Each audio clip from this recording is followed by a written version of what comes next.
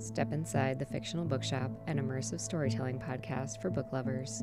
Explore the first chapter of your new favorite book, from epic adventures to fantastic worlds to cozy characters. This week, the Fictional Bookshop has a copy of Shade of Light, a new book by Kimberly Grimes.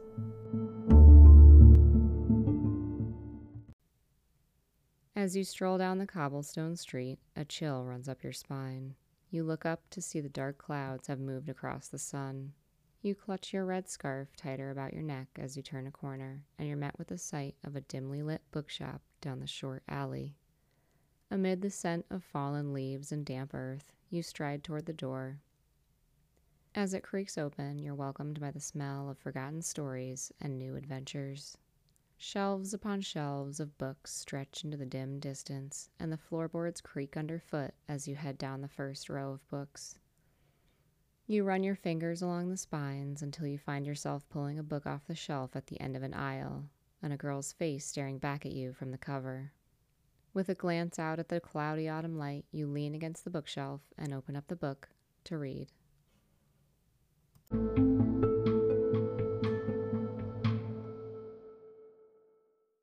Prologue, General Annika. The second the screaming erupts outside my door, I stand, knocking over my chair and bumping the edge of the table with my hip. One of the pillar candles tips, spilling hot wax onto the map I've been strategizing over. Red wax pools over the borderlines of Phaeton's neighboring country, Harvesgrove, and I can't help but smile at the symbolism. Blood will spill and my rule will expand. Leaving the mess, I tuck my steel dagger into my waistband. With 2 long strides, I cross the room and grab my sword, which leans against the stone wall beneath the window. Stealing a quick glance outside, the moon hasn't peeked over the Crescent Mountains yet. It's still early. More screams erupt. With haste, I lift the iron latch and swing open my bedchamber door. Out in the hallway, a group of guards races by, armed with swords and daggers. At the end of the hall, Alistair turns the corner, cheeks flushed as he marches toward me. "What's going on?" I demand. "Sorry to disturb you, General Annika, but she's escaped." He holds out a piece of parchment. "This was on her bed." I unfold it and silently read the message. "I was never yours to keep." More screams fill the halls of the castle. Closing my fist, I crumple the paper into a tight ball. That little heathen. Every muscle in my body tenses with rage, with betrayal. Jaw clenched, I tell Alistair, "Find her. She'll be traveling east, toward Harvesgrove country. You'll have to cut her off before she reaches the port." Another group of guards runs by. "I want her back in her chamber by midday tomorrow." "Yes, ma'am." "And Alistair," I call out, stopping him before he turns the corner, "if she touches you or any of the soldiers," I pull out my dagger from my waistband, "you know what you must do." With a curt nod, Alistair takes the blade and storms off, barking out orders to guards waiting for him at the end of the hall. They follow him, disappearing down the stone stairwell. I stare at the crumpled ball of paper. There's only one person brave enough to go against my orders and teach one of my soldiers to read and write. Celine. That treacherous, ungrateful pain in my ass. Another wave of tormented cries erupts from the grand room below. I toss the note aside, tighten my grip on the hilt of my sword, and head toward the stairs. There's only one way to end the suffering of those afflicted by that little heathen's touch. Chapter 1. Adele. Bessie snorts and I grip the reins tighter, leaning forward as she gallops through the forest. "Almost there, girl. You can do it." "Yeah." I'm sure she'd prefer to take the road, but it's too risky and going back isn't an option. Not until I get the answers I'm owed. Twigs snap beneath Bessie's pounding hooves. Poor girl isn't fond of the night, but I'll make it up to her one day. She's an old mare and has never minded the longer journeys when there's no rush. It's the quick getaways she's always struggled with, which is probably why General Annika gave her to me. After hours of riding, the end of the forest comes into view. I pull on the reins, slowing Bessie to a stop. With a gloved hand, I rub her neck before feeding her a few carrots from my bag. The forest opens to a narrow meadow and is the last obstacle before reaching the docks. Being on the outskirts of Port Helve gives me the best chance of staying out of sight and crossing Bowman Strait. I'm almost there. Harvesgrove country is just beyond those waters, as is my freedom. There's no looking back or dwelling on the cost others had to endure for me to get here.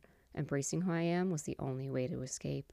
The dim light of the half-moon allows me to survey the narrow meadow over to where the boats are tied up along the docks. At this late hour, there isn't supposed to be this many crew members guarding the shipyard, but I count a full detail plus a few extra standing on the main pier. Most of the men are focused on the dark waters, and after a few seconds I see why. a large barge breaks through the fog, drifting up to the main dock. It's carrying a group of Phaeton men surrounding an unmarked freight wagon. They're not wearing their red coats, the standard uniform for a Phaeton soldier, which means whatever they're doing requires anonymity. There's peace between the three countries, but that's because an agreement was made decades ago that no one shall trespass into their neighboring country, and all three countries, Phaeton, Noviska, and Harvsgrove, have abided by this agreement, never crossing borders without permission, though General Annika rarely follows anyone's ruling but her own. After the barge docks, the men work quickly to attach the freight wagon to a pair of horses. At the end of the pier, when the horses cross the threshold onto dry land, they inadvertently jostle the wagon. A deafening shriek echoes up into the night air, accompanied by forceful blows from the inside. The wagon almost tips over, causing all 4 lanterns, hanging from the front and rear corners, to sway vigorously. Everyone rushes and circles the cargo hold doors, their swords drawn, ready to restrain whatever beast they've captured.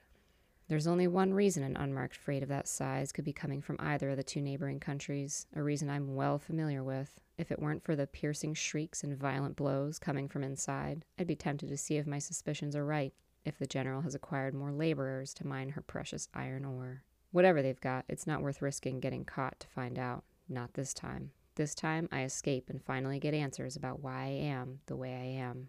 That, my old friend, I lean forward and remark to Bessie, is the kind of attention we don't need right now, and exactly why we didn't travel the road. Now you understand and forgive me for taking the unbeaten path? Bessie shakes her white mane before dipping her head to nibble on a patch of tall grass. I shift my attention from the freight to the thick fog creeping in over the line of boats. Weighing my options, I disregard the fishing ships and ferries and settle on a modest-sized rowboat far from the main dock. Swinging one leg over the backside of the mare, I slide off the saddle. All I have to do is sneak over to the docks and borrow one of those. The word borrow, a woman's voice cuts me off, implies you'll have to return it. I spin to see a horse and rider emerging from the shadows of the forest. The woman draws back the hood of her cloak, giving me a familiar smile that I've only ever seen through iron bars. My imprisonment at Castle Forge might have been comfortable, but I was never allowed to roam the grounds. Only when the general requested my services for an interrogation or an escort to diplomatic meetings was I permitted to leave my room. Eventually, the general granted me access to a locked stairwell from within my chambers that led to an enclosed outdoor courtyard. It was there, a few years ago, that Celine discovered the courtyard and me in it while hiding from her tutors. Ever since then, she came to keep me company regardless of the 2 layers of iron fencing surrounding the courtyard. Celine, what are you doing here? Tilting forward, she tisks at me before saying, You were going to leave without saying goodbye. She holds one hand out to me. Reluctantly, I help her off her horse. With her hand in mine, I suddenly don't want to let it go. We've been friends for years, yet this is the first time we've been within arm's reach. Silently, I curse to the stars that I'm forced to wear these dreadful gloves. When she's got her footing, I release my grasp and ask, How did you know where to find me? The moonlight shines over her rosy cheeks. I helped you write the note to General Annika, remember?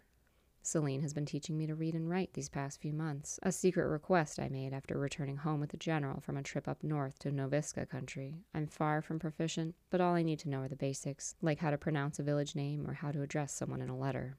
But I never said where I was going in the note. Bessie nudges my arm, also wanting some attention. I oblige and scratch her neck. Then, looking to Celine, I ask, So, how did you know? After a drink from her water skin, she says, Come now, you rarely mention your past life over there. She gestures toward the water. And I want to believe you have unfinished business or family you wish to see again over in Harvsgrove. But when it comes to these long journeys with the general, like your recent expedition up north, I have other suspicions as to why you want to leave. When I avert my gaze, she continues, Adele, I didn't pry after you returned from Noviska, but I know something happened. I can always tell when you're upset. There's nothing new about my foul mood. Celine tucks the water skin into the satchel hanging from her horse's saddle, then faces me. Loose strands of brown hair have escaped her thick braid. That and her flushed complexion make me wonder how fast she must have ridden to catch me. She's staring at me, waiting for me to give her an answer about what she assumes happened up north. Something did happen up north, but there's no way my dear friend could possibly know what I witnessed. It was pure luck, me being in the right spot at the right time, that I saw someone from my past do something no one else can, sparking an obsessive need for answers. Fine, she says, breaking the silence and crossing her arms over the bodice of her dress. If you won't tell me, then I'm going to make a guess about what I think happened. I'm about to cut her off and tell her to go home when she raises a finger. The general made advances, which of course you didn't consent to. She might be our general, but that doesn't give her the right to... Celine, I shout, needing her to stop before she says something I don't want to hear. Out of the corner of my eye, I notice one of the soldiers shift his attention from the freight wagon to the open field. I quickly lead Celine closer to the tree line, out of sight of the Phaeton soldiers. It's nothing like that. Are you sure? She asks. I've always had my suspicions that the general keeps you around for more than, she points to my hands, your special set of skills. I can't help but crack a smile. Jealous? It's a playful taunt, which is rare for me. The lively girl I was before my time in Phaeton is long gone. Yet whenever I'm around Celine, she tends to bring out the old me. Oh, please, it's not me who's jealous. I think it's that crazy woman who has an entire army at her command that's jealous of what we have. We both know the general is aware of our friendship and the secret rendezvous in the courtyard, but she's never spoken of it to either of us, and we prefer it that way. Celine moves closer, her expression softening. Just tell me why you're leaving. What happened in Noviska that got you so riled up?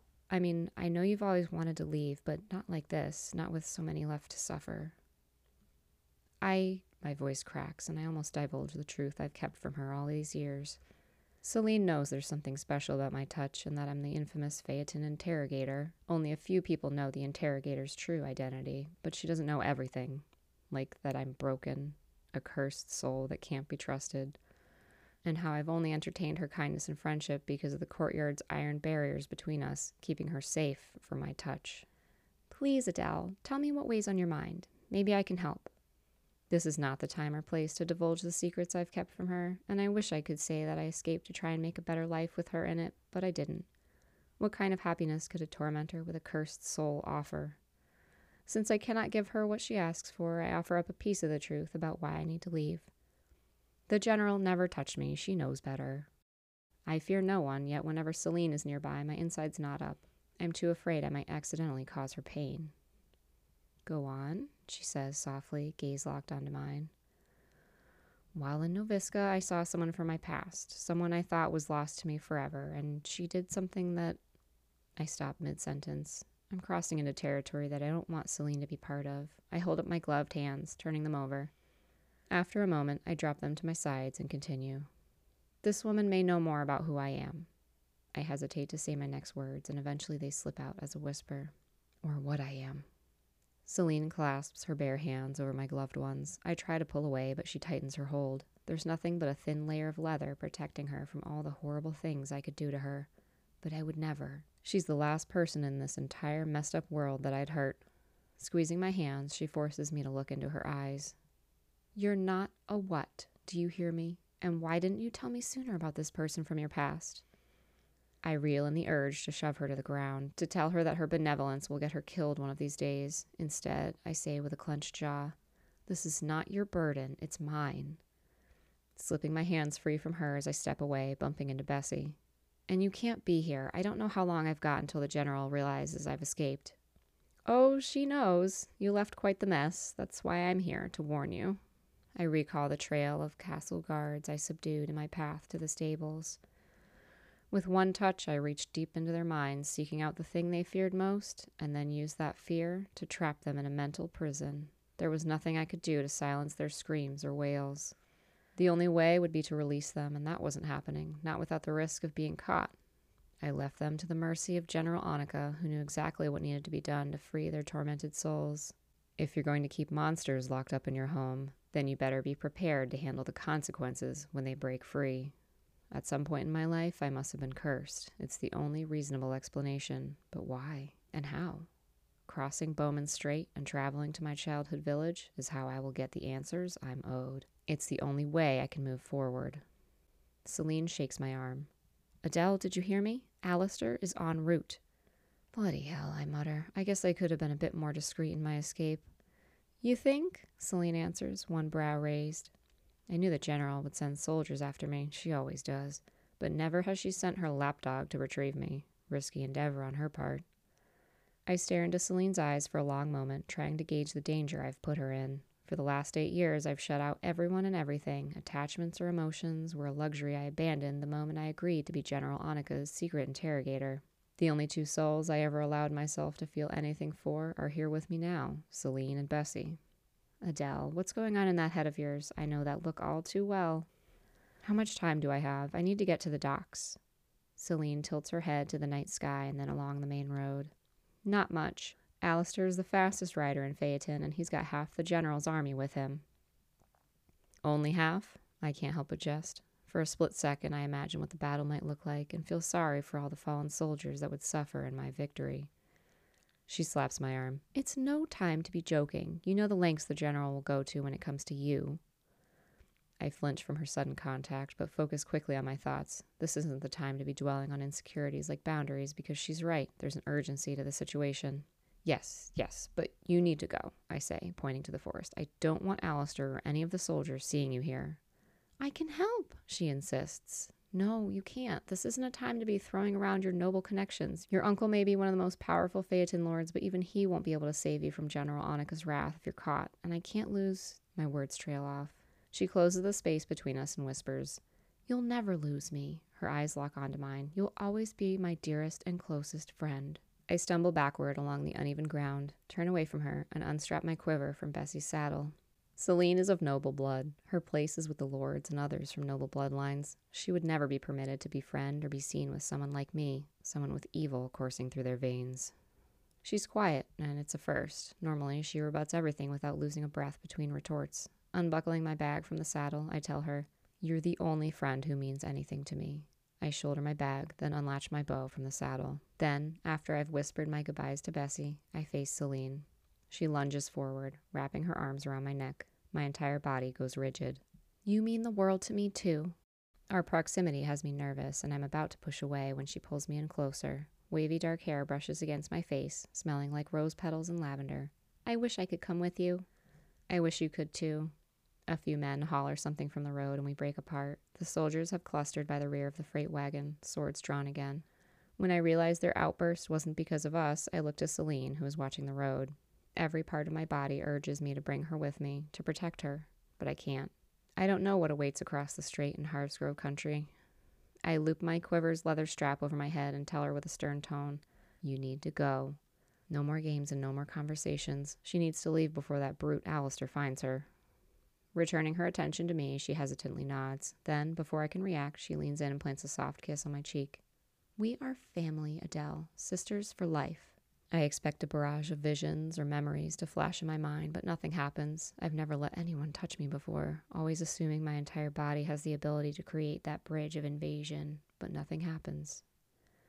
Celine plucks a narrow hairpin from within her braid. With one finger, she rubs the 3 small rubies affixed to the top. Then, after wiping her damp cheek, she gently sticks the hairpin into my braid. I want you to borrow this. Borrowing would imply, I whisper, but she cuts me off. I know what it implies. More tears fall. I can't bring myself to express the heartfelt words I want to say, that her declaration of sisterhood means the world to me. Instead, I offer her a weak smile, hoping it provides enough reassurance. I hand her Bessie's reins and tell her, I will come back, for both of you. The second she takes my horse, I turn and run, crouching low as I go. There's a loud commotion on the road by the freight wagon, and the pier workers posted at the entrance of the main dock rush to assist. Not wasting the distraction the stars have bestowed, I hurry and climb into one of the rowboats, untie its rope from the post, and let the gentle current carry me away from Phaeton. I'm one step closer to getting the answers owed to me, even if it means using certain methods of persuasion on people I once called family.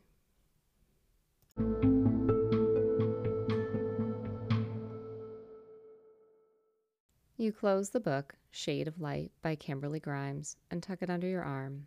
You finally notice the shopkeeper, who is up on a ladder at the front of the store arranging heavy leather tomes on a high shelf. They wave to you distractedly, so you leave some money on the counter by the till, where you notice a dark gray cat lounging beside the front window. Book tucked under your arm, you tighten your scarf around your neck before heading back out into the street. As you head for the corner, you glance back at the weathered wooden sign above the shop, which reads, Fictional Bookshop.